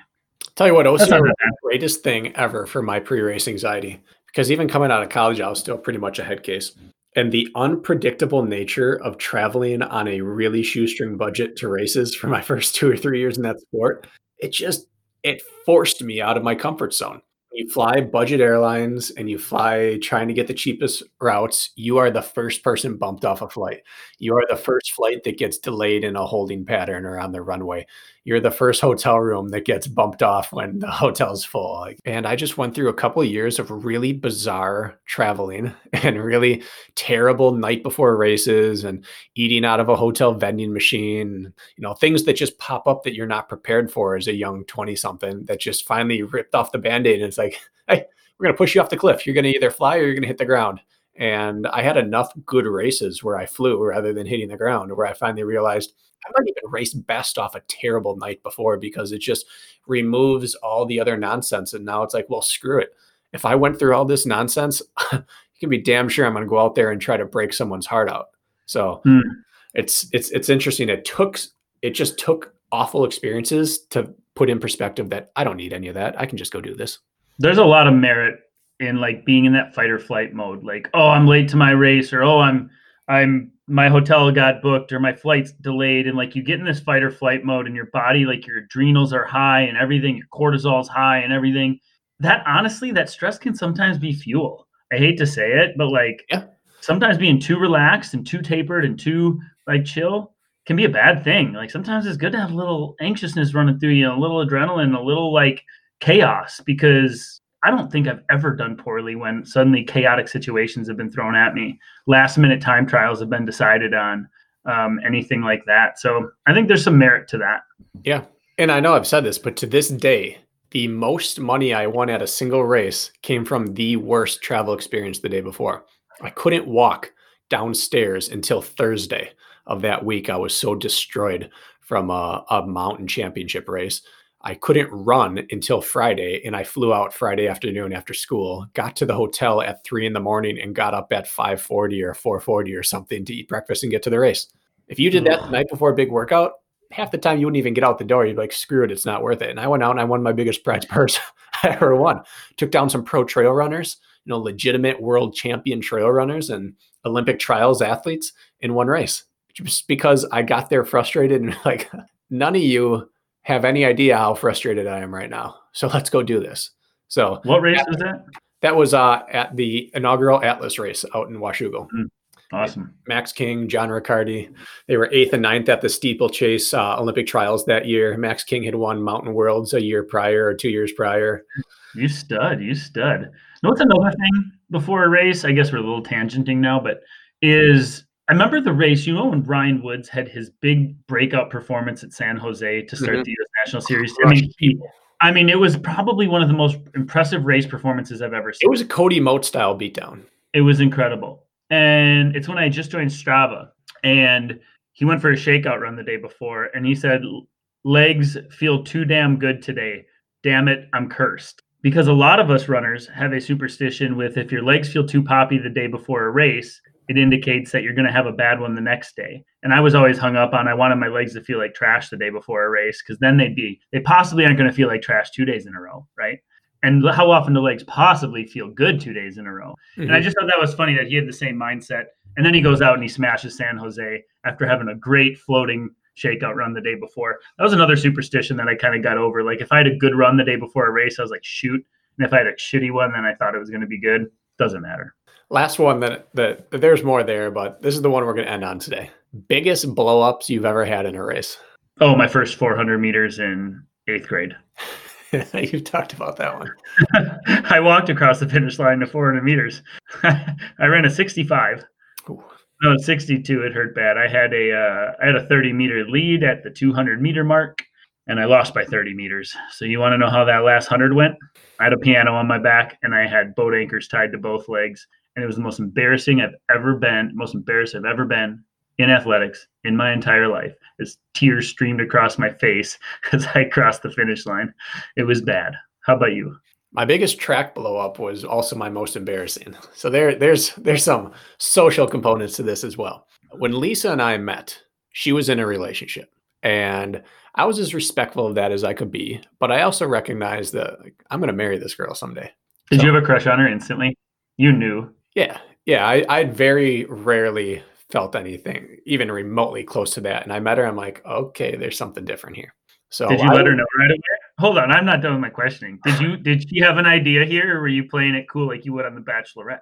She knew I was interested, but you told her situation, I couldn't pursue her in the normal way that I probably would have. So even though she had a boyfriend, you like made it known to her that like, hey, like I like you. I didn't tell her that, but I certainly showed interest above what someone you've just met would show. Okay. If that makes sense. Yes, makes sense. Someone else in the group probably wouldn't have been like, wow, he's hitting on her. But her boyfriend probably would have been like, this guy's spending too much time talking to her. kind of deal. Got it. So they came in a group to the first indoor track meet of the year. And I was running the mile. And I was fit and I was fast. And it was my first college mile. Who is they? Her boyfriend, and a couple of their friends. Because she had been on the track team prior and she lived with people on the track team. So they all showed up in the social setting. He wasn't a part of it, but he came with her. So I went out at 4:19 pace. And I thought, I'm going to hang with this and I'm going to run like 4:15 today. I was really, really overconfident. My lifetime PR was 4:26 at the time. First race of the year. My first college mile ever. Second college track race ever. And I got on the leader, and at the half, I was feeling good. And I think it was like 2:08, 2:09 through the half. And I made my move. And I went to the front and I ran we were indoors, so we're running 200-meter laps, and I ran like a 33, which is no, I would have ran a 32. No, not even. 31. 32, 31, ran another 31, and then ran like 39, 45, 48, and basically crawled across the line for like 4:26, 4:25. I took that last. How long did you have the lead for? Those 2 laps. Because everyone just strung out on me. It was a good field. There were good people in the field. There were people on my team that were better than me, but it was my first real college race. I was spiked up in new spikes, and a girl I had a crush on was there, and I was going to run fast in front of her, and the guy was going to be like, oh, this is some alpha. I can't continue. I got all this in my mind, and I blew up so horribly. My last quarter was probably like 86 seconds. And oh, man. And I took dead last. I went from first to last in about 600 meters. You know what, though, Bracken? And it was terrible. You need to adopt that mentality more now. You'll have the fitness to back it up. That, Bracken, is that Ryan Kempson who isn't afraid to be hurt to hurt others. Yeah. I would love to see Bracken epically blow up in a race. Well, you did. Again. So my only other giant blow up was Lambeau Field. Yeah, I almost got you. I still was in the mentality that I'm a damn killer, but my fitness wasn't what it used to be. And I went out and I led that race, relatively big for a stadium race. And I blew up hard. And every person who went past me, I couldn't even respond to. They just went past, and it was awful. I've never heard my breath breathing like that in a race. It was so spectacularly just awful that I'll never. Kent and I were just talking about this on our run the other day, because he was in that race and he passed me with less than a quarter mile to go. Mm-hmm. And I did not increase the effort one bit because there was no more. He said, I was prepared for this kick to the finish. I caught up to you. You didn't even look at me. You just had this death look on your face and you were making weird noises. But I was talking to him about how I have never exploded that bad. And after a bad race, you get to a point where you stop, you think, I could have done better. I could have been tougher. It starts to fade how badly it really hurts. And you start to think, I could do that. That one's never left me. I can still to this day feel exactly how it felt to be just like literally out of energy. And all you can do is hope that the finish line gets there before everyone else does. Mm-hmm. You were the one walking me down. Yeah, you looked over your shoulder at me a couple of times. I got little screenshots in my mind of that as you're power hiking up stadium stairs, which you never do. And I'm still running, going like, there's a chance I get this guy. When you do the over the shoulder look, somebody's not feeling so. You had because I was in second for a while. I had a Killian and Kent. I don't know if you saw that. But I led them through the sandbag carry, which was maybe like a mile into the race. And then they passed me at the end of that. But anyways, you probably put 30 seconds on us in a half mile, Bracken. Mm-hmm. You bear crawled at 6-minute mile pace underneath the bear crawl. Like, I'd never seen somebody move like an actual animal before in my entire life. The gun went off and you were to the other side of the bear crawl before half of us were halfway through it. It was incredible. You slithered through everything like a snake. It was one of the most athletic things I've ever seen in a race. The way you moved. I mean, you moved like freaking Smeagol moves in like Lord of the Rings. That's not athletic. Dude, but he's like on all fours slithering around stuff like a prehistoric creature. That was you. I thought, wow, this guy's the real deal is what I thought. I did too. And so on the last races that I saw that you went out, like that. The last time I saw that fire in your eyes, I ended up beating you, but not because I really deserved to that day, was the Welch Ski Village mountain race. Woods was there, Kempson was there, I was there, Rich Ryan was there, Forrest Bogue was there, Mike Ferguson was there, I think Caskey was there, Ben Kinsinger came out, a bunch of guys. And you went out to win that race with Ryan Woods the year he won the U.S. National Series, Ryan Kempson, who goes out like a bat out of hell, and you were in position to win that race even against Woodsy. That's the Bracken. That's the last time I saw Bracken like that. Yep. And that's one of those, like, who knows what we'd be chatting about if that race goes different, But it went the way it went, and it cemented the training style I was falling into, and those are the ruts we get into.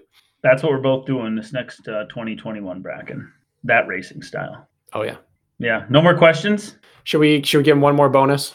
Sure, one more bonus. What is the most basic part of training that most people overlook or ignore? The most basic part of training. Man, I would have to say, I just had this conversation with an athlete yesterday via email. Like, the most basic part of training that people ignore is the recovery aspect. Yeah.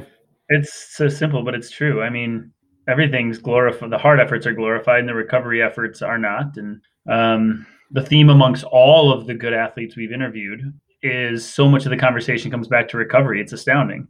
Yeah. So I'm going to go with recovery in general. What about you? I think I would have said that, but I'm just going to sum it up in more of a broad term and just say purpose. Purpose. Every successful athlete has purpose to their day, to their week, to their month. It all flows together towards a specific purpose.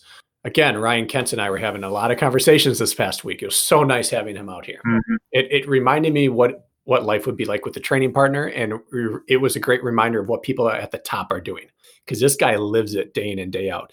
But we were talking about Hunter's ability to be so purposeful in his preparation, because he bounces between venues, but he arrives ready to rock because every second of every workout is purposeful. He just doesn't do things randomly. Even when it looks like he is, they all have a purpose. And I think we could all use a bit of that in our lives, where he can just break down a race or a competition or a season and identify what he needs when, and every workout is structured to arrive there, healthy and fit. And purposeful recovery, purposeful workouts, progression in your workouts, but just purpose. Is there ever a time, we talk about exercise versus training, like, are you exercising or are you training? So that comes back to purpose. Do you think there ever is a time when it's okay to not have purpose, or should there always be purpose? Like right now, if nobody knows they're not gonna race until, let's say, spring at the earliest, is it okay not to have purpose right now? Or do you think there still has to be some sort of course, it's okay for most people to be purposeless for large chunks of the year. But if your goal is to be the best athlete you can be, then your fun has to come from your purpose. Hunter does what he wants to do, and he's spectacular at it. So he doesn't need to choose. For the weekend warrior, to the everyman open athlete, yeah, take some time and do your fun. But the farther we drift away from structure, the farther we have to get back towards structure. And it's a dangerous road, which I have found. And so, no, I'm going to lose myself in structure. Happy, fun, purposeful structure. Okay. I like that answer. And that's the end of our AMA. We can get anything crazy. Yeah. Well. Oh, I missed one. Yeah. Somebody asked you about a race poop story. Yeah, I missed a couple here. I thought we were done. We're not. I don't have a race poop story. All my pooping comes in training. So when I have one, I'll share it. Well, how'd you get that dialed in then? If you have bathroom issues in training, but on race day you don't? Because on race day, I'm so nervous that everything's out by the time I leave my hotel room. On average, from the time you wake up to the time the start line happens, how many times you go into the bathroom? Poop, I'd say 5. Really? Maybe 4. 4 would be the average. 4 would be the minimum. Just nervous shits. Yeah, it's all out. Okay, good for you. It's like a cleanse. It's good for you're racing light, aren't you? Oh, yeah. All right. Yeah, I was wrong, Kirk. We have more. Favorite band? Ooh, my favorite band. That's an impossible question to answer. Everybody knows that, right? Because you got to pick genres. Yeah, you have to pick genres. I really gravitate towards singer-songwriter style still. Like, I'm kind of like this weird closet, like granola eating hippie. So I'm into some of that type of music, just like folky guy with a guitar, or somebody with like banjos and violins singing about life and telling a story in the process. I really enjoy like singer-songwriter type stuff. like Ben Howard or like Bon Iver, like stuff like that. What about you? I don't even know how I would pick. I'm an eclectic. I just pull from every which direction. If it's good, it's good, right? Yeah. Yeah, I'm not going to pigeonhole myself. I will listen to anyone and anything. And if I like it, I'm going to listen to more of it. Right on. If you and Kirk had a baby, what is one strength you'd choose from each of you to make the best athlete? Listen, if you and Lisa don't work out, you sound pretty committed, but I'd consider eloping. What would we pick? What would your skill, if you could give the baby one of your traits and one of mine, what would they be? Performance traits, I'm assuming, like athletic skills. I mean, let's build the perfect baby between you and I here. I like this. We're talking about our future. Athletically, what would I give? I would say my ability to suffer in workouts is pretty high. And I think if we gave some of that ability to you at certain times, maybe it would be a chance for you to improve your fitness just a titch more. For sure. Which would result maybe in better performances. So I would they'd say train, maybe they'd be able to work out like you. And race like you. And race like me, okay. They would have your endurance in my left leg. Mm-hmm. I'm into that. We would probably have your hair. I'd prefer your height and like your inseam.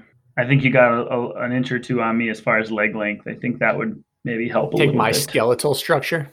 Your skeletal structure. Maybe my chest. Yeah, you can take your upper body. Yeah, be your skeletal structure. Yeah, I think we go there. Okay. I think we're probably pretty similar foot speed wise. Yeah, I think so. Yeah. I think we've got a good baby. That's it. That's Would you choose your hair color or not?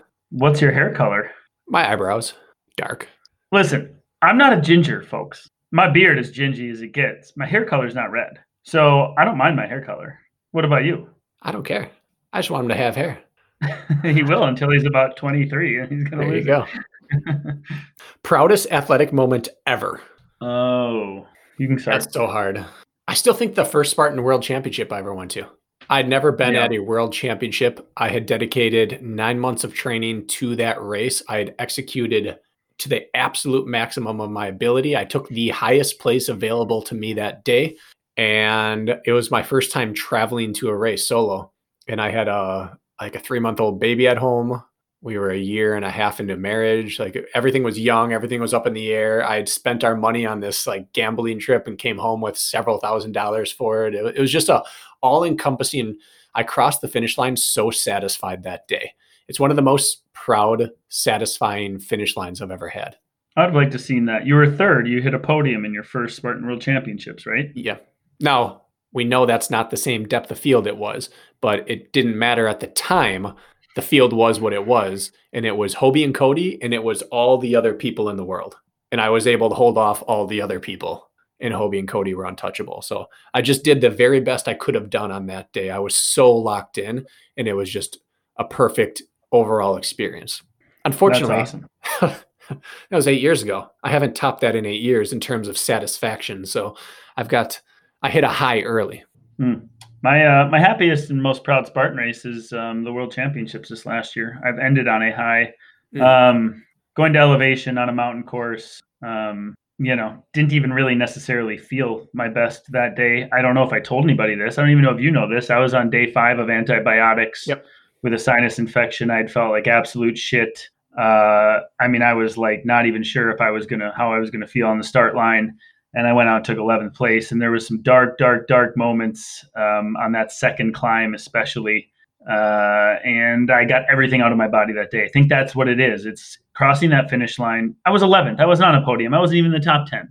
But I stayed mentally engaged on a body that still wasn't back to par. And I don't think I mentioned any of that publicly. So I was happy with that. And then I told this story, I think, on my Get to Know Your Host episode. But my sophomore year of track in high school, I was a sophomore, and I had 3 seniors on the 4x8 and had never been to state. None of them, their last chance. And as you know, the track sectional is literally like the last day of school too. So it was their one opportunity, and I got the baton in third and passed the guy in second and held him off through the finish line to go to state, barely.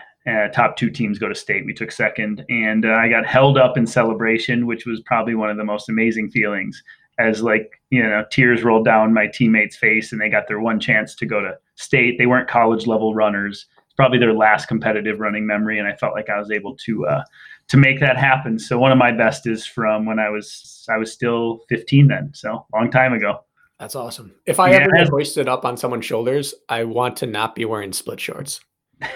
We had like basketball shorts back then in track. Oh, yeah? So I didn't have them on. No, my shorts went down to my damn knees. I like that. But it had nothing to do with me. It had everything to do with helping others go to state. And that was a really good feeling. So that's cool. All right. 2 left. 2 quick ones. Left. Favorite non-fitness related book? Go ahead. Oh, pleasure reading. Favorite book? Sorry, you broke up a little bit there. For pleasure reading, non-fitness, non-sport, not coaching, just favorite book to read for pleasure. I'm not a nonfiction guy, or I'm not a fiction guy. Are you? I am.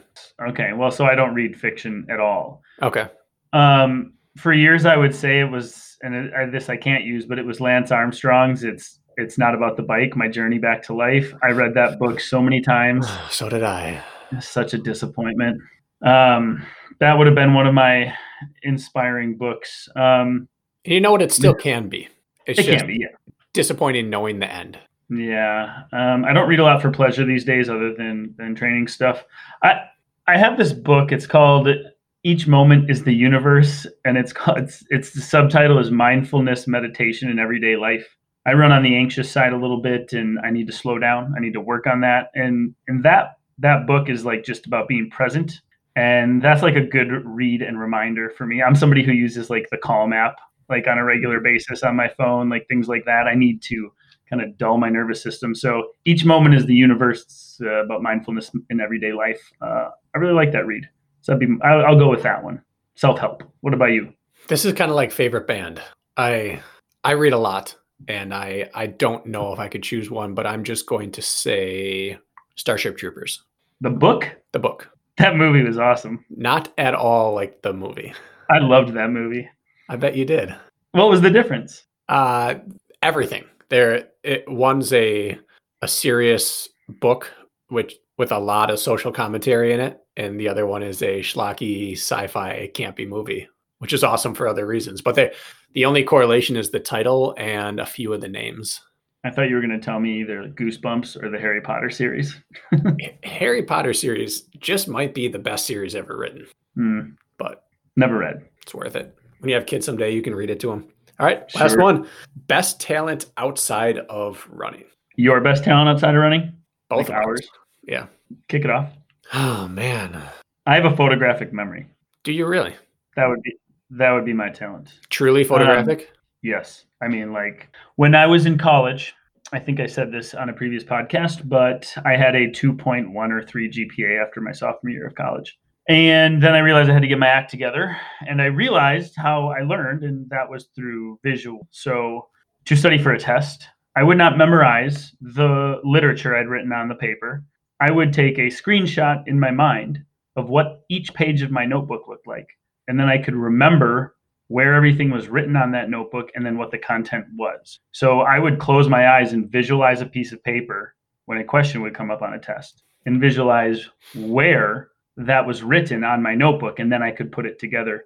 And I went and I foretoed my last 5 semesters of college. Once I realized I needed to take a photograph in my mind of all of my pages of notes or the text I read or where things were placed. I can meet somebody once. The face thing is like I can pin it like a nail. So anytime I try to memorize anything, I have to write it down and visualize. So I have like a photographic memory. Yeah, I would say that's fairly accurate. Well, I don't have anything cool like that. But if you just tell me things, like if it's in conversation, I forget shit all the time. But if I write it down and can take a screenshot in my brain, then it's a done deal. That's pretty cool. Yeah. It also sucks to wait till you're 20 to learn that when you realize like that's how I got to get through life. But yeah. I don't know. I feel like I'm fairly above average at a lot of things and not great at anything. But maybe in terms of if you looked at the entire population of the planet, the thing I'm best at might just be like the husband-father thing. As boring and cliche as that is, I feel like that's probably my highest area. I sounds like you're nailing it, to be honest. I mean, you'll have to ask Lisa. She might come on and be like, well, he's all right. But I highly doubt other than that, maybe Mario Kart Double Dash. Never played it. Not the original Mario Kart. I was okay at that, but Double Dash, that's my savant. I'm oddly good at ping pong and badminton, Hmm. but that's an athletic talent. Yeah, I don't have anything else that really spikes the meter. Well, being a good father and husband is, I would say, a pretty good one to have, Bracken. If I'm accurately describing my own abilities, yes. You're not biased at all here. All right. That concludes our Ask Me Anything. Our regular scheduled programming continues Tuesday and next Friday. With an interview. With a real interview. Yeah. Thanks for listening. And if you guys feel so inclined, if you haven't left a review, we would love that. They've slowed again, and it just warms my heart if we see some come in. And just because we've done 2 Q&As doesn't mean you can't throw us questions still on our social media. We'll screenshot those for the next one. So if they pop up, don't hesitate per usual. Thanks for tuning in. Get ready for next week. We've got a big one coming. Yes, we do. See you, folks.